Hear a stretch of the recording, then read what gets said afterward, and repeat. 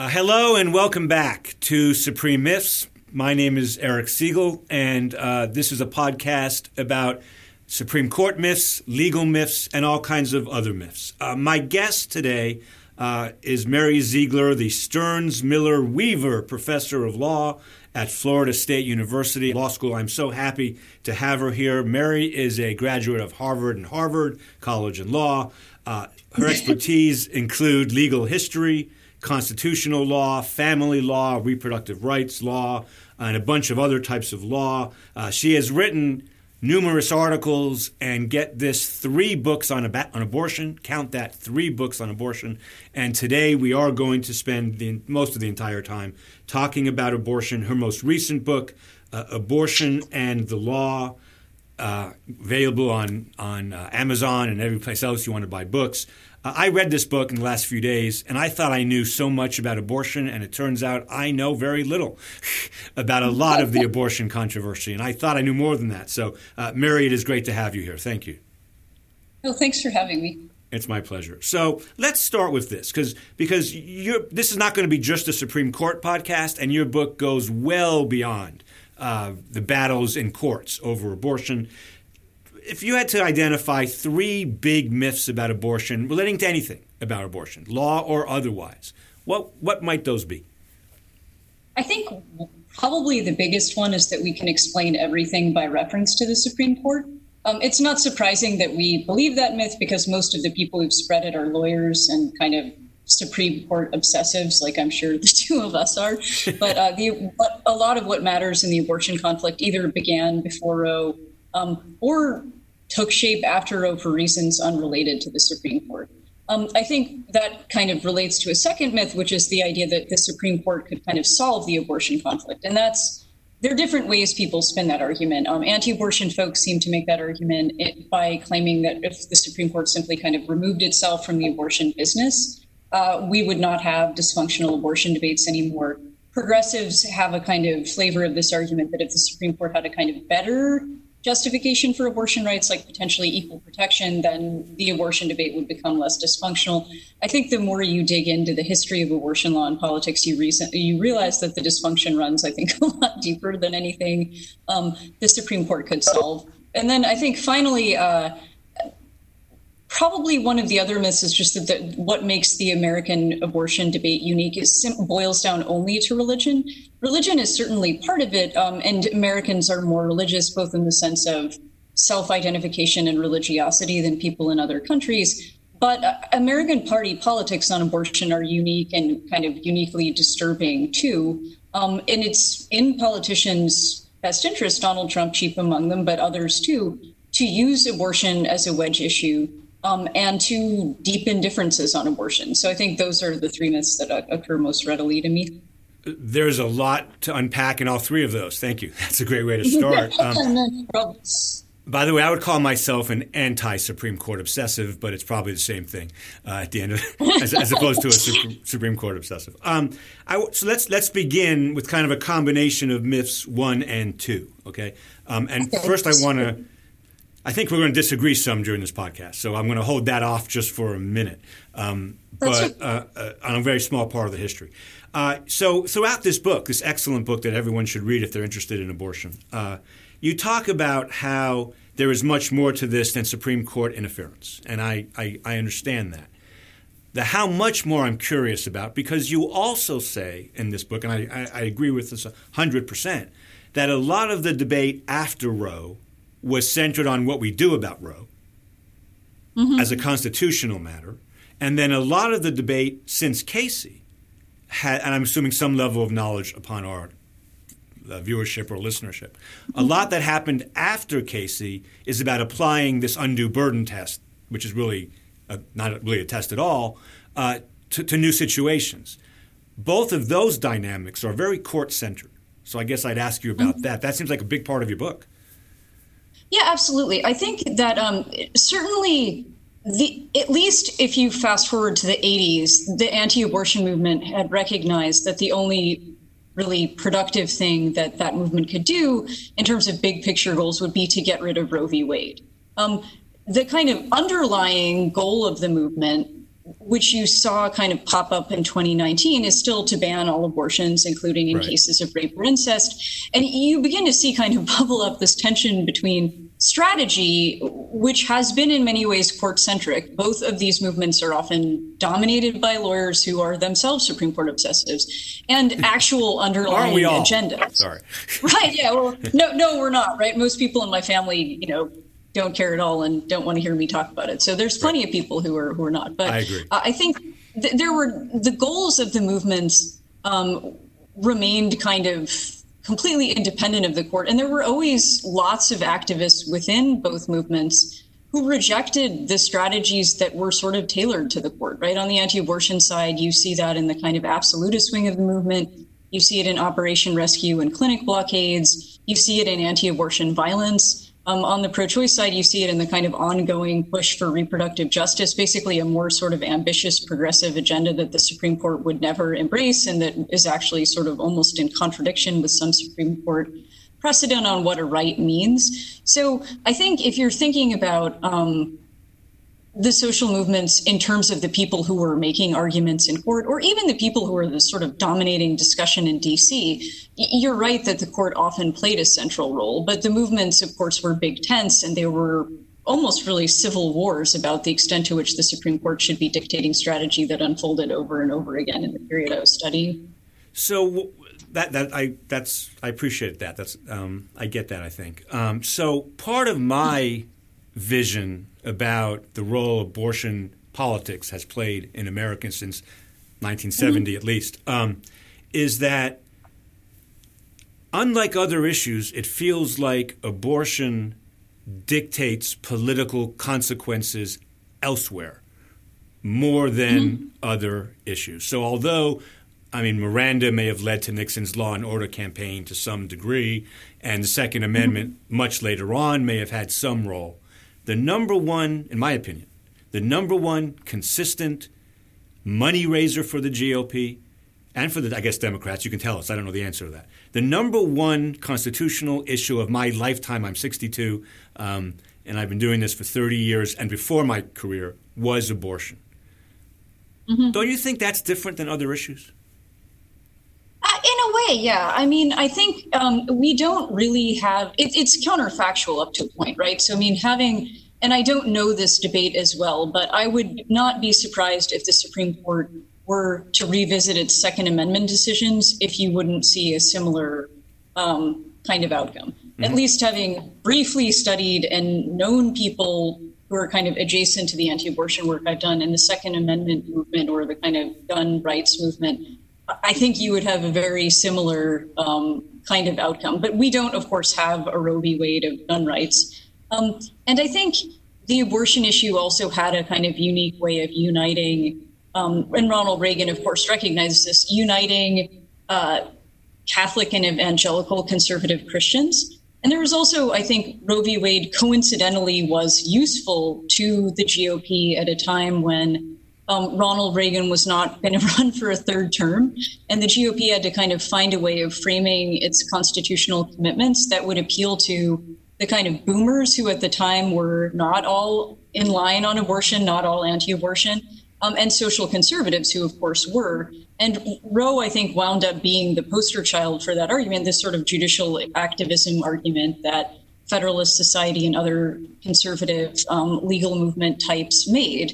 And so I think it's hard to say if Roe would have done that, but for what the GOP and conservative lawyers made Roe mean. If you take just what the Supreme Court had said in 73 and nothing that came after in terms of its popular interpretation, I don't know what would have happened.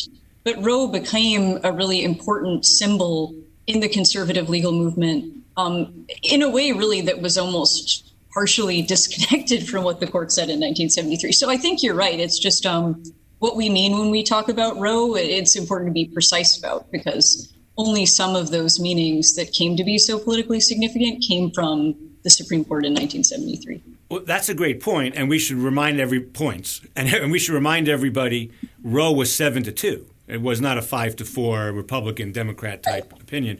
But here's where I get a little bit lost when I talk to law professors like Reva Siegel, no relation at Yale, and Linda Greenhouse of the New York Times, now at Yale, who I've publicly had kind of some issues with about the whole backlash stuff with Roe. I get your argument and their argument that on the page, in fact, I've written in my book that on the page, Roe is not an outlier. It's more important than other cases, but the method of decision-making is no different than 100 of other cases. But here's my question. Maybe a more sophisticated Supreme Court in 1973 could have seen this coming. And what I mean by that is Ruth Bader Ginsburg has said, one of the most important pro-choice legal defenders ever, Ruth Bader Ginsburg has said famously, "We decided too much in one fell swoop." That's her quote. And that she, in retrospect, would have liked the court have gone much slower, which would have made the political reaction not so fierce. I think there's some blame to lay at the feet of those 7 justices in Roe to not understand the uniqueness of this issue, even in 1973.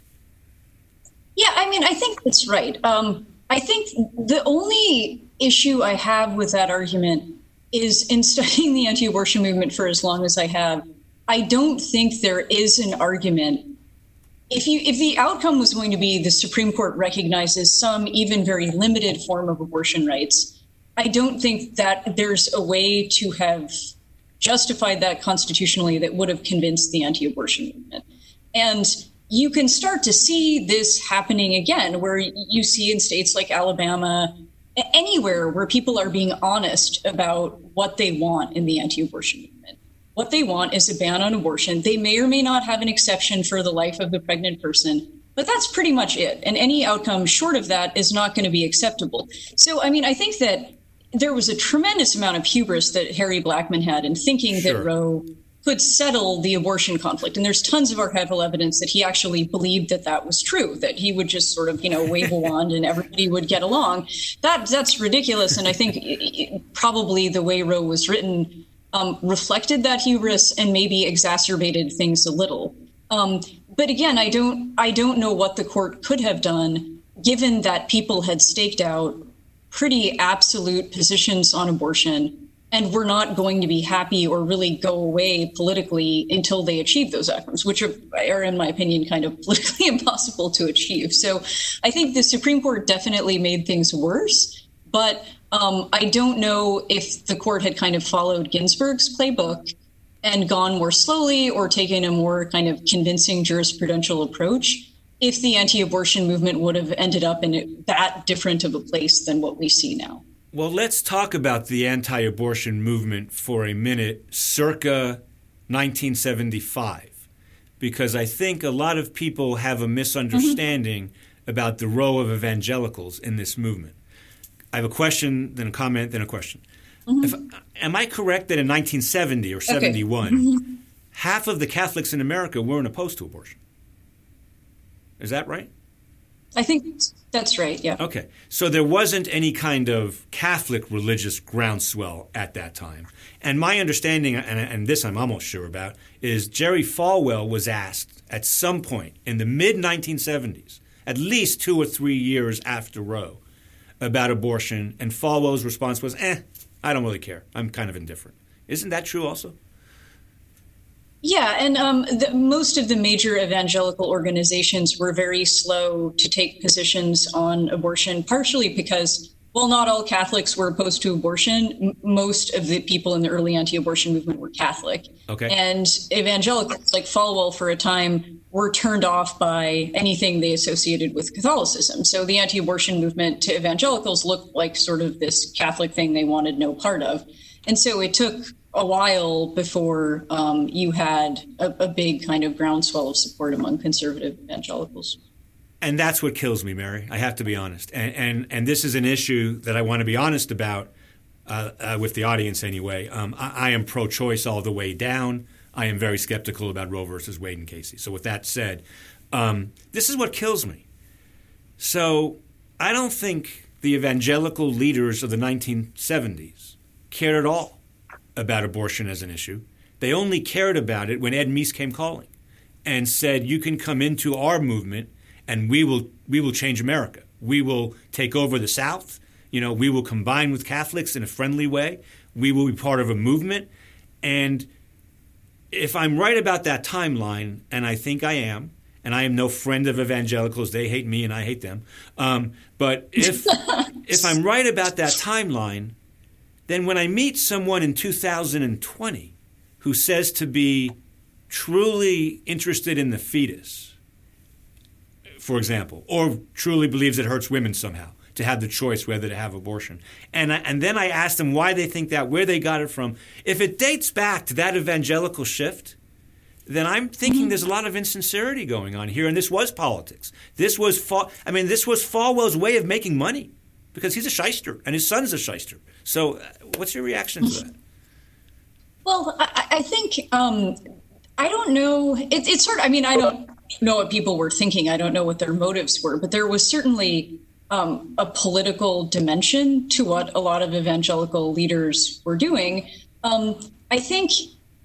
And there certainly was an opportunity that Ed Meese and Ronald Reagan took advantage of, and really like a kind of badly needed opportunity, because Reagan had won in 1980 and really 1984 too because of his star power. People just liked him. It was sort of a personality, not a kind of a cohesive movement. And abortion and Roe, I mean, really more judicial activism than just abortion, was a way of bringing all these people together, including conservative Catholics and evangelicals who had really not been getting along at all. And I think Falwell certainly recognized that and did make a ton of money off of that. I don't know if he was doing that purely for financial gain or just making money and doing it for other reasons too. I have no idea, but It was certainly a pretty powerful and successful thing. And we're still, living with the legacy now. So that's beautifully said, and that's why when I have debates about abortion outside the courts, not what the courts should or shouldn't do, but what legislature should do, what the American people should do, I am skeptical of the evangelical sincerity on this issue, not the rank and file, not people watching at home, but evangelical leaders. You don't have to agree or disagree. That's just my observation. Is it true, do you know, that my understanding is after Ronald Reagan campaigned that he would nominate the first female Supreme Court justice? I applaud that. I think that was a nice promise, and he kept it. And after he nominated Sandra Day O'Connor, because there were like 3 women in the country, right, who were eligible, 3 Republican women in the country would have been eligible in 1981, that the evangelicals were so upset that Ed Meese, who would become Reagan's Attorney General, but was at that time just a chief of staff or something, I don't remember, he brought the evangelicals to the White House and said, "Don't worry, we had to do this. The next 2 are yours, or next 3 are yours," and then Scalia and Bork and all that. Is that fair? Well, I don't know of that meeting. I know that Meese's staffers in the aftermath of O'Connor's nomination, and the people in the anti-abortion movement were furious. Carolyn Gerster, who was the head of the National Right to Life Committee, which was the biggest anti-abortion group in the country, single issue at least, not like Falwell's moral majority, hand-delivered a letter to Ronald Reagan saying this woman, Sandra Day O'Connor, is pro-choice and she's the devil incarnate and this is terrible. There were anti-O'Connor rallies in cities across the country. Mary, I was old enough to remember those, sadly. Go ahead. Right, yeah. And so I think there's good archival evidence that within Meese's office, his staffers said, wait a minute, this isn't a bad thing. This is an opportunity because these people care so much about the control of the Supreme Court that we can get them on board with us without doing the things Ronald Reagan didn't want to do on abortion. Ronald Reagan didn't want a constitutional amendment banning abortion. He didn't want to spend political capital talking about abortion. He definitely didn't want to spend political capital talking about birth control and other things that some abortion opponents wanted him to talk about. But he wanted all those people to vote for him anyway. And so Meese staffers began to say, we have a solution. We can just say we're against judicial activism. We're going to pick people who are opposed to judicial activism. By judicial activism, we mean Roe v. Wade, so that abortion opponents would understand what they were talking about.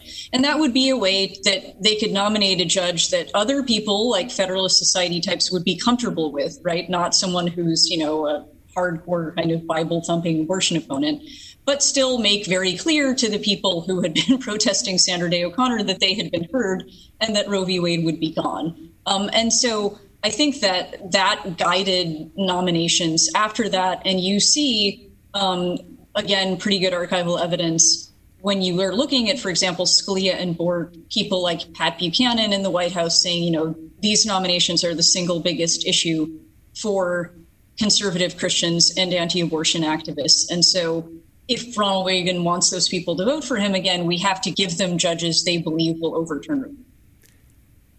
That's still true in 2016, right? I'm going to just jump ahead. I'm going to go out of sequence here a little bit. We're going to get back to very specific abortion questions. But so it strikes me, and I've said this publicly, and I think I've backed it up. I don't think Trump gets reelected without Roe and Casey. Gets elected without Roe and Casey. I don't think without the evangelical support that he had, he has any chance. I just finished a book by Sarah Posner named Unholy that talks about the evangelical connections to Donald Trump. But without abortion, that becomes much less powerful, right? Oh, yeah. No, I think that's absolutely true. I mean, my new book project that I'm working on, which is about the sort of how the abortion fight helped produce Citizens United and empowered the GOP. Even within the GOP, and I can't get that much into that because some of this I have confidentiality agreements on until 2020. You'd have to kill me if you told me. Because I know some really good stuff about what happened with Donald Trump and how he got on the ticket and who tried to stop him that I can't say for another couple months. But yes, break news here. Abortion, wait, this is it. This is the launch of my podcast right here. Launch it. I'm kidding. Go ahead. We have to have me back on, right? Okay. So maybe when that book is out. But yes, absolutely. I mean, there were a lot of anti-abortion voters who didn't like Donald Trump, to be honest, too, including evangelicals, rank and file voters. They didn't believe that he understood the issue. He, of course, botched it on the campaign trail over and over again. He would sort of deliberately screw up anti-abortion talking points all the time. Women in the anti-abortion movement found him repugnant.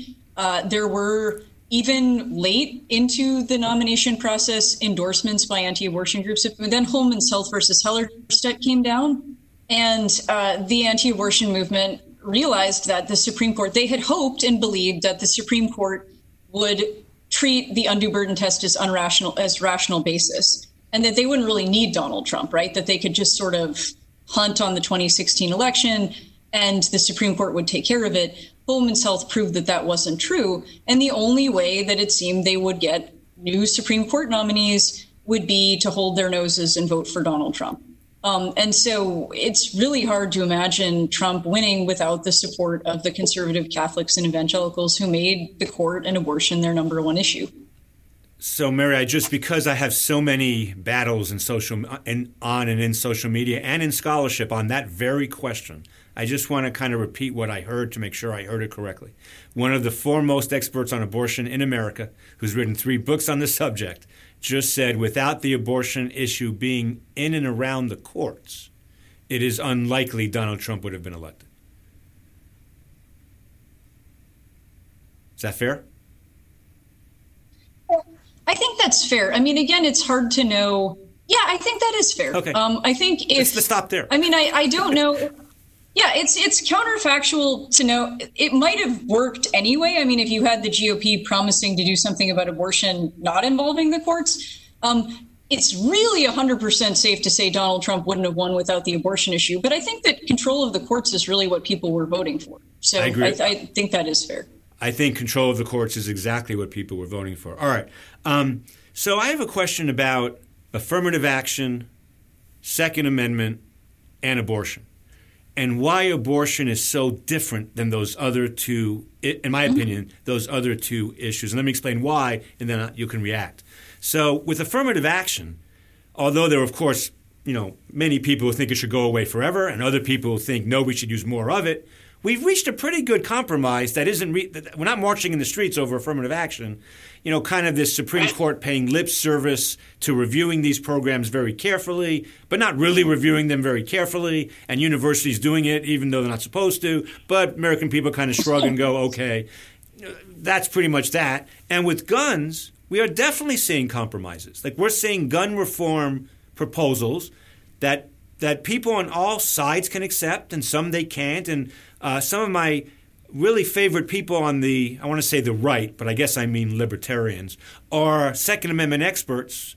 My friend Clark Nelly at Cato and some other places. They're reasonable folks who, if the data shows that gun control works, they'll be for it. And if they think it doesn't work, they won't be for it. And it's all rational, at least more rational. That's not abortion at all. There's nothing similar in the abortion world. Why not?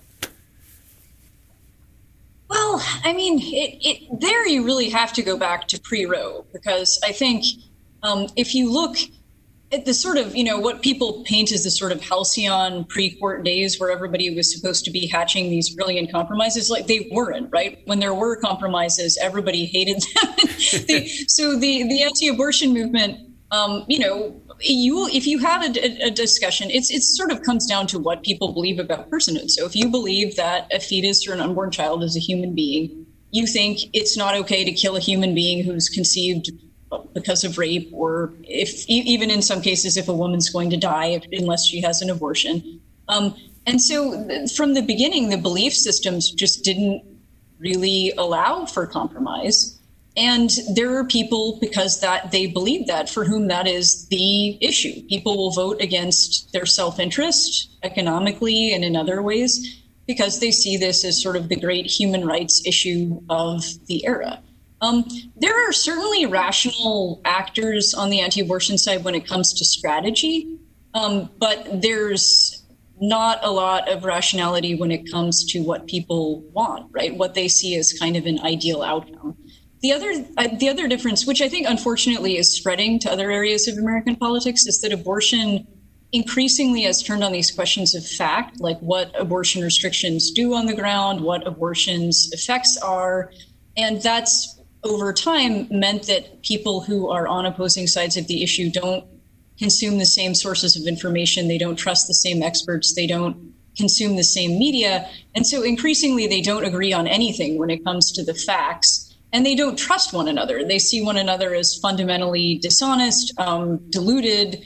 And so having a kind of rational conversation where compromises could come up is almost impossible when you think that your counterparty is either crazy or a liar, which is sort of where we've ended up in abortion politics. So I once wrote 2 blog posts on why we can't talk about abortion in America. And I developed an idea there that I wanted to run by you. It's, I'm sure, hopelessly naive, and people criticize me for a lot of things. Being hopelessly naive is not usually one of them. But so what I try to discuss with people who sincerely believe the fetus is a person, and I'm going to go out on a limb, you don't have to react to this, to say I don't think there are a lot of people who don't sincerely believe that. But there are millions who do. I mean, people in the anti-choice movement for whom this is a placeholder for other things in culture, especially anti-women issues. But maybe we'll get to that. But here's what I wondered. A good faith libertarian who believes that abortion is the killing of a human being, why can't we have a conversation with that person where we say, I understand you believe that, and I can't say you're wrong. Obviously, that's your belief, and you might be right. But at least half of America disagrees. That can't be debated. Like, you're holding a belief that 50% of America disagrees with. And they'll say, yeah, I can't argue the facts on that, sure. And then I'll say, and even if you think it's murder of a person, it still affects the woman dramatically if she can't choose. And most will say, yeah, I'm a libertarian, I believe that too, but murder is murder. And then I say, but why can't you be humble about that opinion? 95% of Americans, or 99, would say cold-blooded, everybody except Donald Trump would say cold-blooded murder on Fifth Avenue, you should go to jail. Right? I mean, we can all congregate around arson of buildings being terrible and let's hope slavery being terrible. Why can't a person who believes it's a human being say, I live in a pluralistic society, half of America disagrees, and especially if that person is skeptical of governmental interference, come up with a compromise with the other side where we regulate abortion, the pro-choice side has to give up some stuff, but we reach some middle ground. I can't reach that person who thinks that the fetus is a person on grounds of humility. And it's really frustrating to me. Yeah, I mean, I think that most anti-abortion people believe that, and you'll still see this. So just recently, Notre Dame put out a study that kind of dug into what Americans think about abortion in polling data.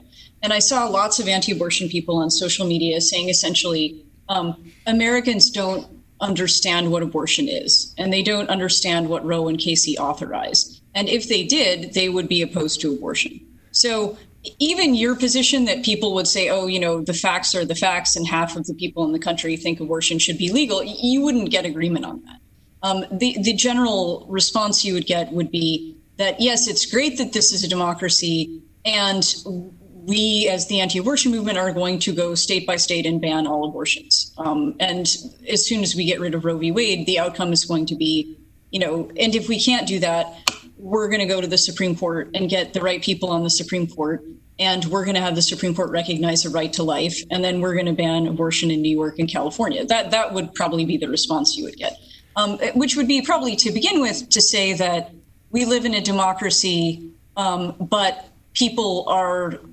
supporting abortion based on ignorance.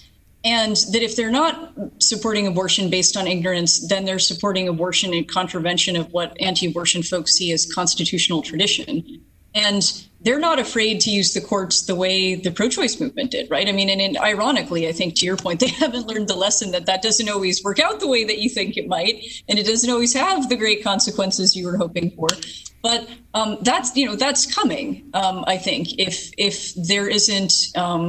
It's not coming soon. I don't see John Roberts doing that, but I think there will be a moment in time when abortion opponents make that argument. They made that argument in the 70s before Roe.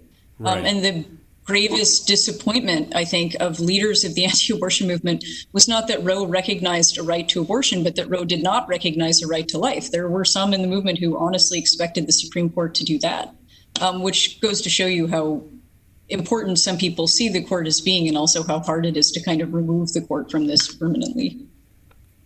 I think that's where Ruth Bader Ginsburg comes in. I do wonder her feeling about one fell swoop.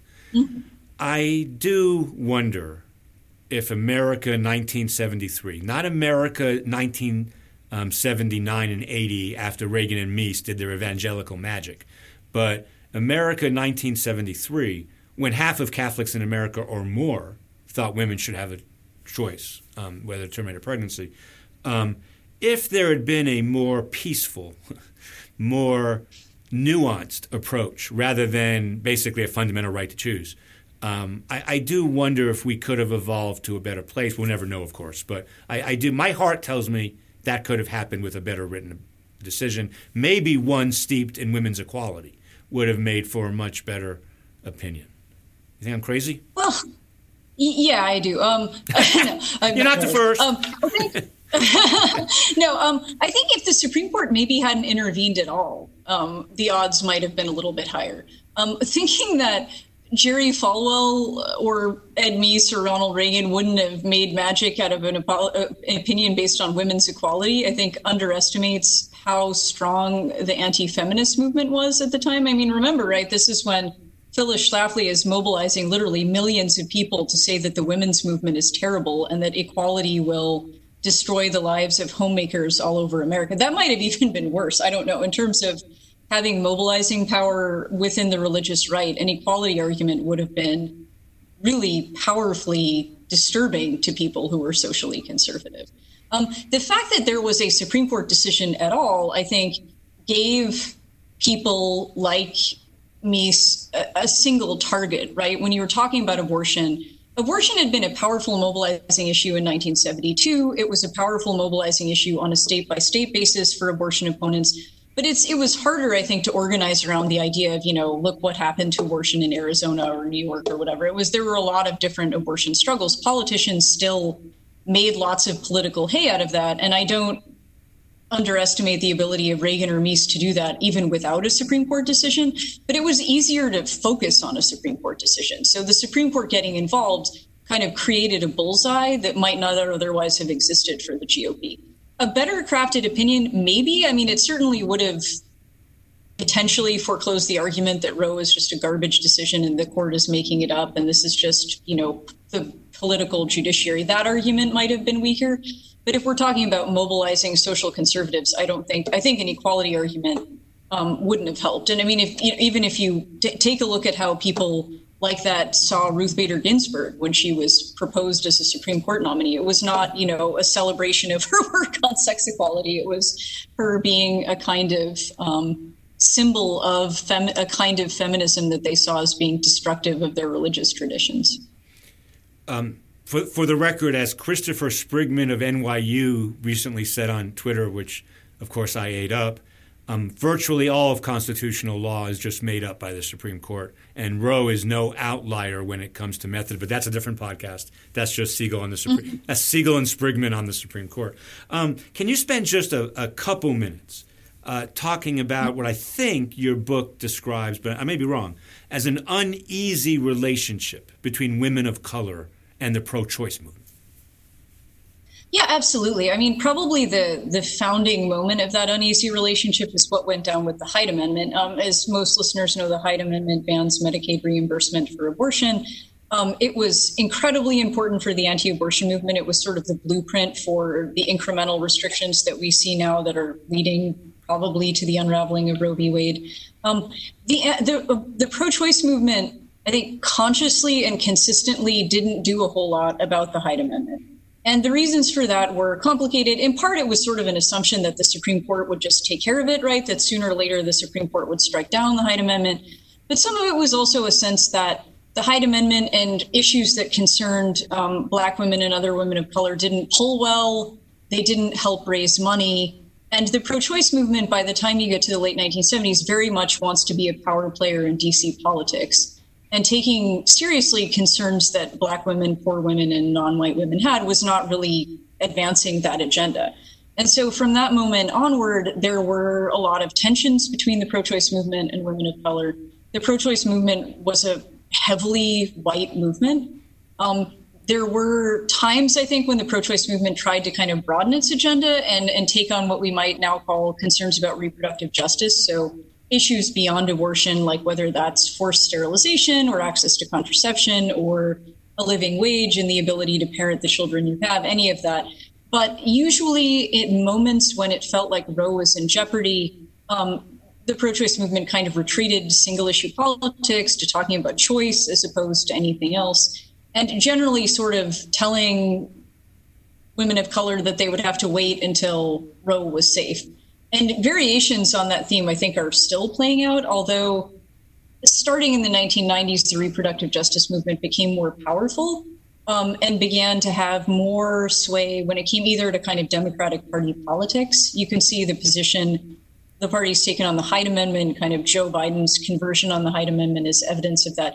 The reproductive justice movement is definitely more influential, but I think it's interesting and telling that the kind of big pro-choice piece of legislation, which everyone is looking at, if there is, for example, if Joe Biden wins in 2020 and Donald Trump actually accepts it and leaves and the Senate were controlled by Democrats, the Women's Health Protection Act is the big bill, the kind of big pro-choice bill that everyone is talking about.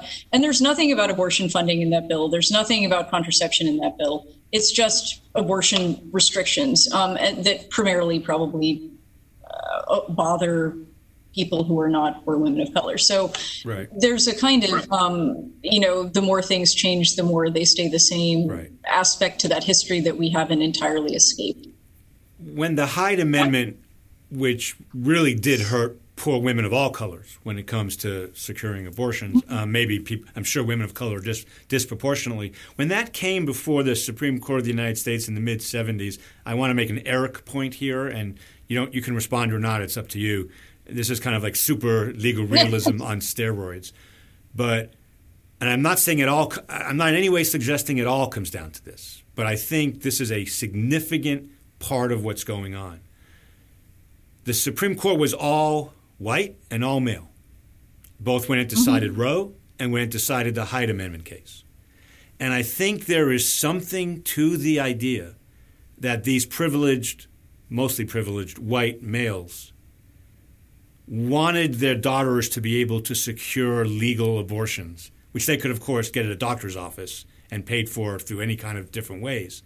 But they couldn't relate to women of color in the inner cities who really were facing a desperate, still do today, but back then too, facing a desperate choice between bringing another person into the world in a very bad psychologically, physically, economically, emotionally situation, but couldn't afford on their own to get an abortion. And 5 of those 9 white men had no appreciation for that.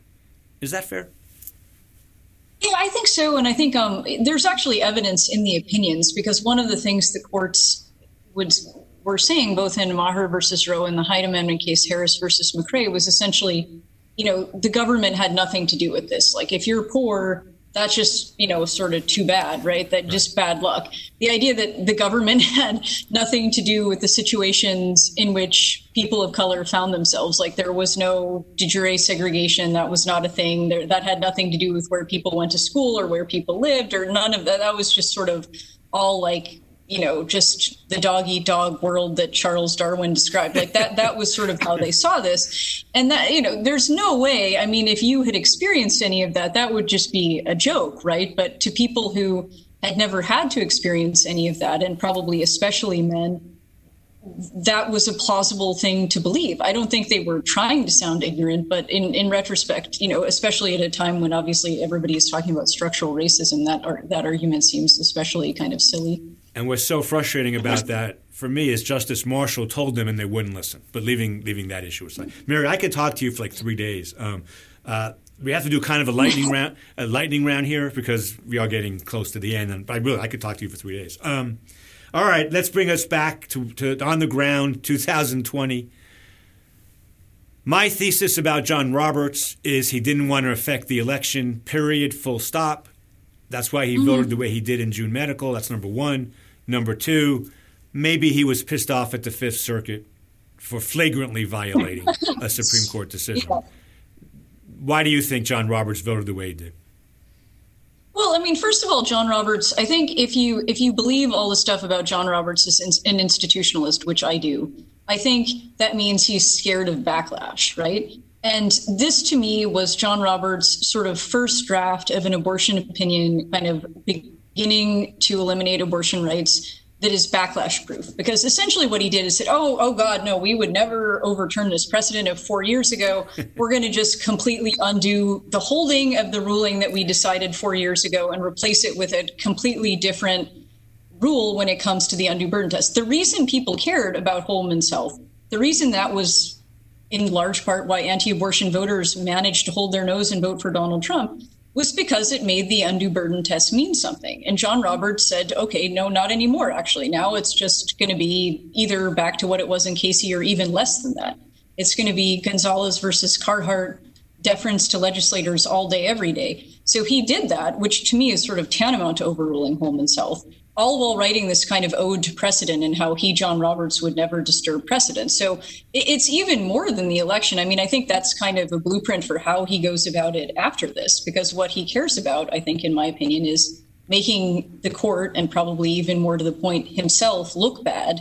And if he can write an opinion where people in the progressives celebrate how John Roberts is this great nonpartisan hero, while in fact functionally overruling the 2016 case, which is what everybody cared about, then he'll do it over and over again until there's very little of Roe left. I mean, I thought it was even more kind of canny and Machiavellian than people seem to think it was. But so just real quick, but he is Machiavellian. I mean, there's no question about it. The way in Shelby County versus Holder, the huge voting rights case that everybody watching this will have heard of or listening to this, he literally used an ellipses to change a landmark 1965 voting rights decision, where a 1965 Supreme Court case said there's no such thing as equal state sovereignty once you come into the Union.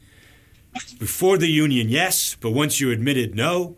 He omitted the once you come in part with an ellipse, and cited the case for the opposite proposition which it stood for, and then used it again 4 years later. So on affirmative action, he's reversed numerous cases in the First Amendment. This whole idea that he's not going to reverse prior cases is not only Machiavellian, it's a lie. Sorry for that rant. You triggered me. I'm done with that rant. But I do think your explanation for that was really better than anyone that I Okay. Okay. I guess I have one final question, and it's a hard one. Is there hope at all on this issue of compromise? So as I said before, I'm pro-choice all the way down, and I think I could compromise with someone who believed the fetus was a person on the grounds that this is America and we have to live with each other. And although I would give women unfettered discretion prior to viability at all times to terminate a pregnancy, I understand you, anti-choice person, doesn't. Let's talk and negotiate. But is there any hope for that? Not in the foreseeable future. I mean, I think that there would be a way to get back to that. I think it would help if we did less of what John Roberts seems to want us to do, which is to fight about what abortion is really like. I think the more we get into a world of kind of alternative facts and distrust of health authorities, the harder that conversation becomes, because we don't have the same starting point anymore. We just think that the other person is a lunatic and move on.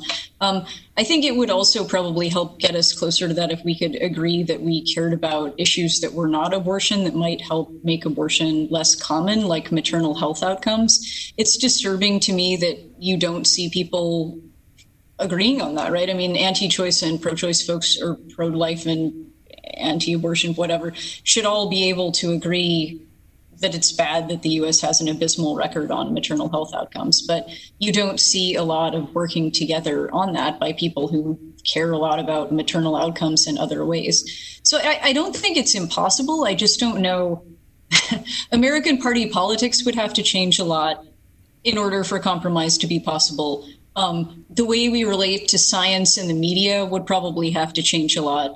So I don't think it's impossible, because I think one of the most optimistic things is if you actually talk to people who oppose abortion and people who are in favor of abortion, you realize that a lot of these are fairly nice, good people who are honest. And that gives me hope. But then if you look you zoom out at where the debate is and where politicians are driving us in the debate, it's a darker and darker place. So how you get back to the place where you have sensible conversations with good people, I'm not sure. My bias there, my prior, is that I don't think evangelical leaders are acting in good faith, but we'll leave that aside. And they're a big part of this. Mm-hmm. If Jerry Falwell Jr. announced to his millions of TV viewers or whatever, or whoever responds to him tomorrow, let's compromise, they'd compromise. I think that's a real problem. But anyway, Mary, this has been fantastic. I learned so much from your book, which frankly I'm arrogant enough to think I thought I knew much about, but didn't. And I really recommend everybody who's interested in learning about both sides. You wrote that book. I didn't know. I mean, I kind of know who you are as a professional, so I have guesses. But a person reading that book would not know if you are pro-choice or not. And I think that is an amazing thing for an author, to write a book on abortion and have the reader come away and go, that was balanced. That was both sides. I really got both sides here in equal ways. And I have to say, that's one of the most amazing feats I've seen in the abortion context. And that's one of the reasons I wanted to have you on, and I really appreciate you being here. Oh, thank you. Yeah, that means a lot. Thanks for having me. And one last thing, I may have to have you back, because I noticed last week that you wrote an article, and we're not going to talk about it now, I'm just going to plug it kind of, in some law review, questioning, this is a whole different subject, but it's so fascinating to me, questioning whether people in favor of same-sex rights and same-sex marriage and all that should view, if I'm wrong about this, tell me, should view sexual orientation as immutable or not. I always assumed it's a no-brainer. Mm-hmm. We should assume it's immutable. It's like race, and we move on. You questioned that in this article. I have to have you back on to talk about that, because I find that fascinating. Can we do that sometime? Are you willing to come back to do that? That would be great. Yeah, absolutely. Yeah. Okay, great. Thanks, Mary. Really appreciate it.